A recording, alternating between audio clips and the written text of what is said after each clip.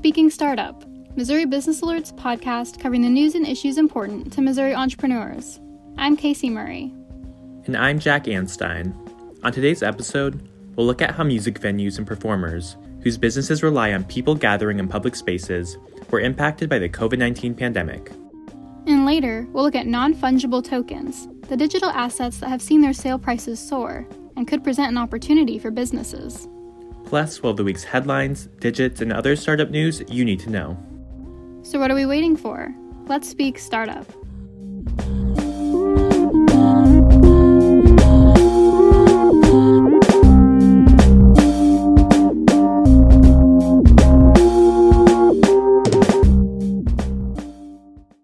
So Casey, St. Patrick's Day happened recently. Did you do anything fun to celebrate? No, I normally really enjoy St. Patrick's Day, but this year I just hung out at home. What about you? I didn't do anything very exciting either, but my roommate's mom did send us some masks with 4-leaf clovers on them, and I made sure to wear it so I didn't get pinched. Yeah, I will say that's one good thing about a pandemic St. Patrick's Day is that people aren't really supposed to pinch you. When I think of St. Patrick's Day, I imagine the parades and all the gatherings of people drinking, so I'm interested to see if anyone found any way to celebrate without going in crowded spaces. I agree, but with that, let's get to the headlines. Torch AI, a startup based in the Kansas City area, has raised $30 million in a Series A funding round. San Francisco-based growth equity firm WestCap Group led the funding round. Torch AI makes a software that can analyze large amounts of data to help its customers across a variety of industries make decisions. As a result of the funding, Torch AI plans to hire up to 400 employees in the Kansas City area over the next 3 years. St. Louis Startup Accelerator, Capital Innovators, has selected its spring cohort. The 6 startups include Lucid Ratings, a St. Louis startup that provides a platform for rating medical professionals, and The Medical Consultant, a Springfield startup that helps radiology patients get second opinions and virtual appointments. The accelerator includes a 12-week program, seed funding, mentoring, and networking. Capital Innovators launched in 2010, and the spring cohort marks its 23rd group. St. Louis tech startup Disruptal has raised just over $1.1 million in seed funding. The startup was founded in 2017 by Alex Quinn when he was in high school and makes interactive television and voice technology. PJC and Progress Ventures, both Boston-based firms, led the funding round. Several prominent angel investors also joined in. St. Louis investment firm Lewis & Clark Agri-Foods, which is an offshoot of Lewis & Clark Partners, has named a new managing director. Tim Hassler is the newest member of the 3-person team of directors and came to the firm in 2019 as a principal. Before Lewis & Clark, Hassler was a managing partner at Advantage Capital Agribusiness Partners.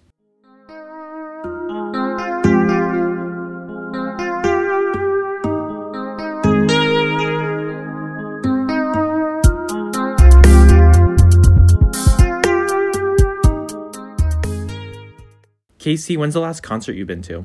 I went to a concert a few years ago. Obviously, many people haven't been going to concerts in the past year. I haven't been to a concert in a long time either. It's been around a year now since the music venues across the nation first shut down due to the COVID-19 pandemic, some permanently. This not only impacted those businesses, but also the musicians that made a living playing in the venues. Different venues have responded in different ways, from simply waiting out the pandemic to hosting live stream performances, while some have reopened while following COVID-19 guidelines. I can imagine it would be a really difficult time to navigate an industry that traditionally relies on large social gatherings. Well, for those involved with music venues, some help may be on the way. The Shuttered Venue Operators Grant Program was signed into law as part of the federal relief package passed in late December, and is set to distribute funding to venue operators in early April. Do you know what impact that will have on the industry? Well, I spoke with people involved in the Kansas City live music scene about their experiences during the pandemic. One thing I heard was that while every bit helps, no amount of relief could outweigh the damage done by the COVID-19 pandemic. Early last March, musicians and performers were playing to crowds across Missouri. But when the pandemic hit the Midwest, the venues fell silent. So we had our last concert at the Riot Room on March 15th, 2020, and we haven't had a concert since. That's Tim Gitchenritter, the owner of the Riot Room, a Kansas City venue for rock shows. He said that without live performances, the Riot Room took a major blow. So I think over the course of time, the impact has been huge. For the year of 2020, we've lost over 90% of revenues for the business. We've had no live events. We have had a couple private fundraisers at the venue with some bands. But other than that, it's been really quiet. We had to let all of our staff go. While some venues have returned to hosting concerts, the Riot Room has decided not to yet, citing public safety reasons. In June, it opened at limited capacity to serve beers and other drinks. Gitchenreiter said he is thankful that he was able to keep his business afloat. Live music, we deal in social gatherings. That's just what it is. For places like us, and there's a lot of places like us all across the world in America. We were the first to shut down. We'll be the last to open up and get back to normal. We've lost a lot of live music venues throughout this pandemic. It's been horrible across the board. To assist venues that have been impacted by the pandemic, the Shuttered Venue Operators Grant Program is set to provide relief to people involved with live venue businesses. The program was signed into law as part of the federal relief package passed in late December and will provide eligible businesses with grants based on their 2019 gross revenue. It's looking like the 1st of April, the Shuttered Venue grants are going to come down the pipeline, which are way overdue. I think people are hanging on by a thread. This legislation was passed a long time ago. It's like, give these people their money. It's like, if not, we're all there, people are going to start dropping like flies, and it's just going to be a horrible situation for the culture of this country, and more specifically Kansas City. Gitchenreiter said that while the grants will be a big help, they can't make up for the loss the live music industry has faced over the past year. No amount of money is going to be able to fix the losses that have been accrued from all of us over this time. It's great. And don't get me wrong, I highly appreciate it and am very thankful, but it happened, and it's going to be tough. It's going to be a process that's going to take time for all of us moving forward, even with the Shuttered Venue grants. I think that it's going to help a lot of people really move to the next step to decide whether or not they can either move forward or whether or not they can not move forward and just pay off the debts that they've accrued over this time. While venue owners have grant funding to assist them, the performers who play at the venues are not eligible for the same relief, despite being affected by the pandemic as well. Fitz Hutchison is a drummer and guitarist in Kansas City with a range of experience, from playing in a number of cover bands to creating his own records. He said that before venues closed, live performances accounted for at least 50% of his revenue, and that the pandemic marked a turning point in his career.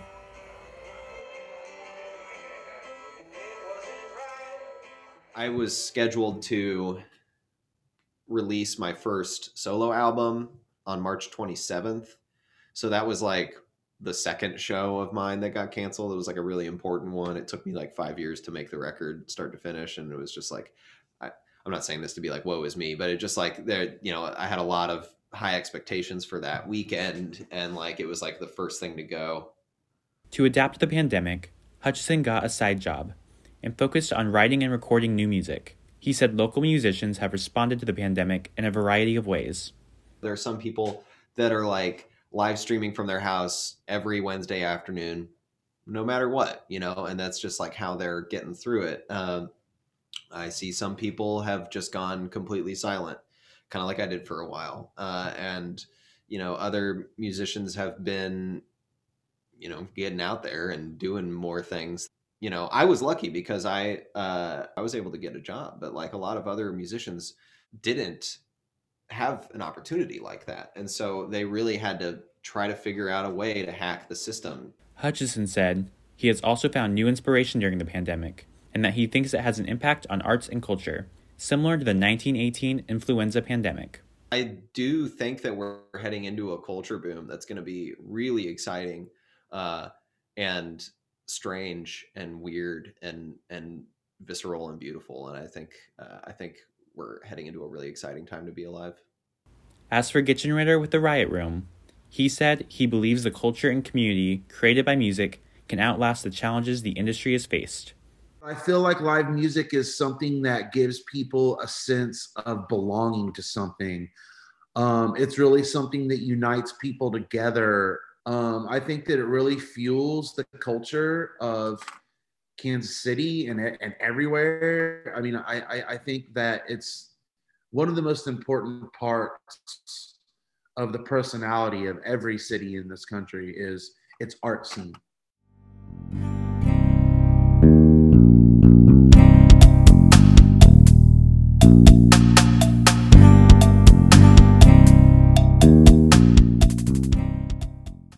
Now we turn our attention to something known as non-fungible tokens, or NFTs.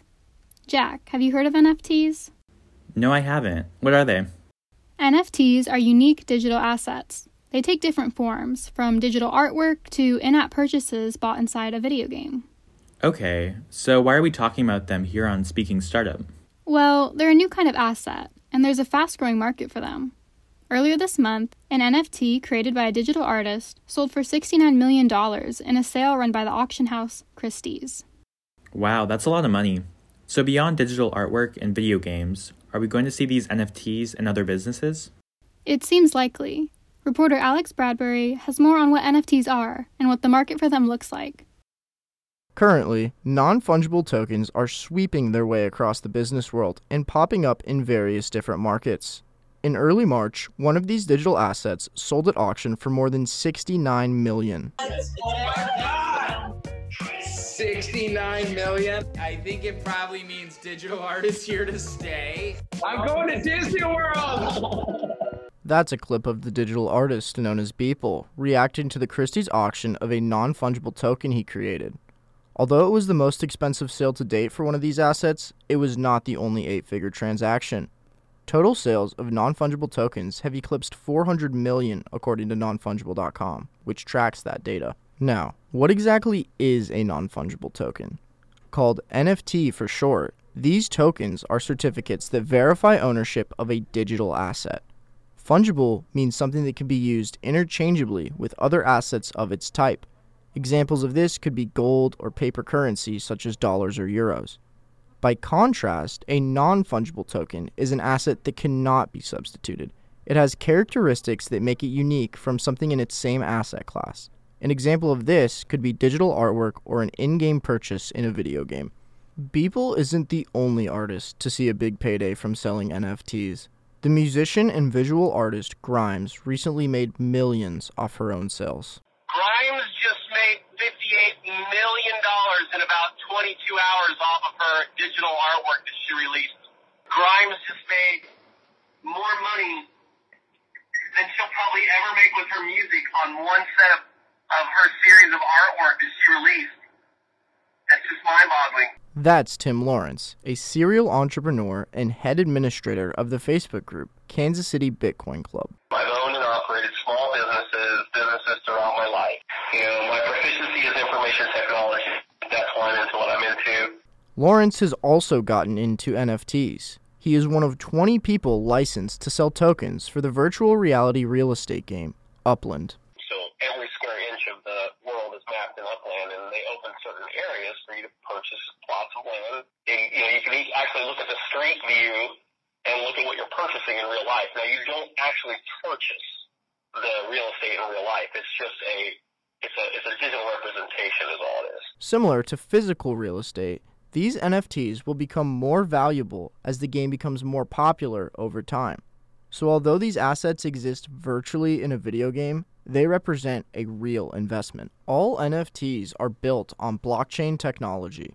Blockchain is a decentralized digital system for recording transactions in a way that's designed to ensure transparency and security. It's the same technology underlying cryptocurrencies like Bitcoin. This has actually educated more people about blockchain and its ability to do things that people weren't aware that it could do. That's Ryan Wright, a blockchain consultant based in Kansas City. Wright says that just about anyone can get started and create their own NFT for their company. You would need a Web3 wallet to to do it. If you go to a website like OpenSea and you set up an account, and you are also able to open up a quote-unquote shop or become a curator. Wright sees opportunities for a variety of businesses to utilize NFTs and points to some industries that have begun experimenting with them. For instance, apparel businesses have started producing unique digital clothing. If we encounter more and more things where we have to stay home and people go to parties virtually, why not add on clothing that's virtual reality that you wear to these? And so Adidas and Gucci and Louis Vuitton, they've already started programming virtual reality clothing that you can go and look at there. Wright says increased virtual interaction since the start of the COVID-19 pandemic has helped fuel the rise of NFTs. Though blockchain technology has been around since 2008, interest in digital assets has exploded just in the past year. They've become so popular because people work from home. It's a very easy transition to go from the digital world to the artistic one, and in my opinion, it's a long overdue bridge between the two worlds. The bridging of the physical and virtual worlds through non-fungible tokens is opening a valuable new market for digital artists and other early adopters. And, in time, they expect others will follow suit.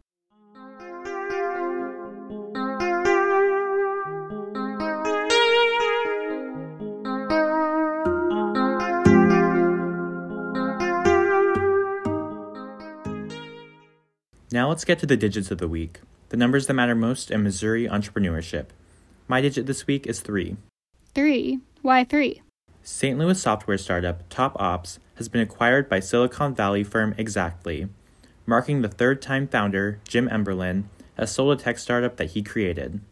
Emberlin founded Host Analytics in 2001, which is now a part of California-based Planful, and Gainsight in 2011, which was valued at $1 billion last year. The terms of the deal between TopOps and Exactly were not disclosed. Operations of TopOps are expected to stay in St. Louis. What digit have you chosen this week? The digit I have chosen is 360 million. Why that digit? Kansas City Metro-based Euronet Worldwide will buy merchant credit services and thousands of terminals for $360 million from Piraeus Bank, the largest bank in Greece. Piraeus terminals make up 20% of the Greek market. Euronet said it expects the acquisition to add $80 million to $90 million in revenue and $15 million to $20 million in earnings. That just about concludes our episode. We just seen our closing thought. Here's Tim Gutschenritter, owner of the Riot Room, discussing how businesses can stay afloat during the pandemic. I would say do as much as you can to generate as much revenue as you can. I would say communicate with your team as much as possible. Everyone's situation is different. And I think that it's really important for everyone to acknowledge everyone else. That's all for this week's episode. This has been Speaking Startup from Missouri Business Alert. This episode was produced, edited, and hosted by Jack Anstein and me, Casey Murray. Our theme music was produced by Elliot Bowman. We'll speak to you next time.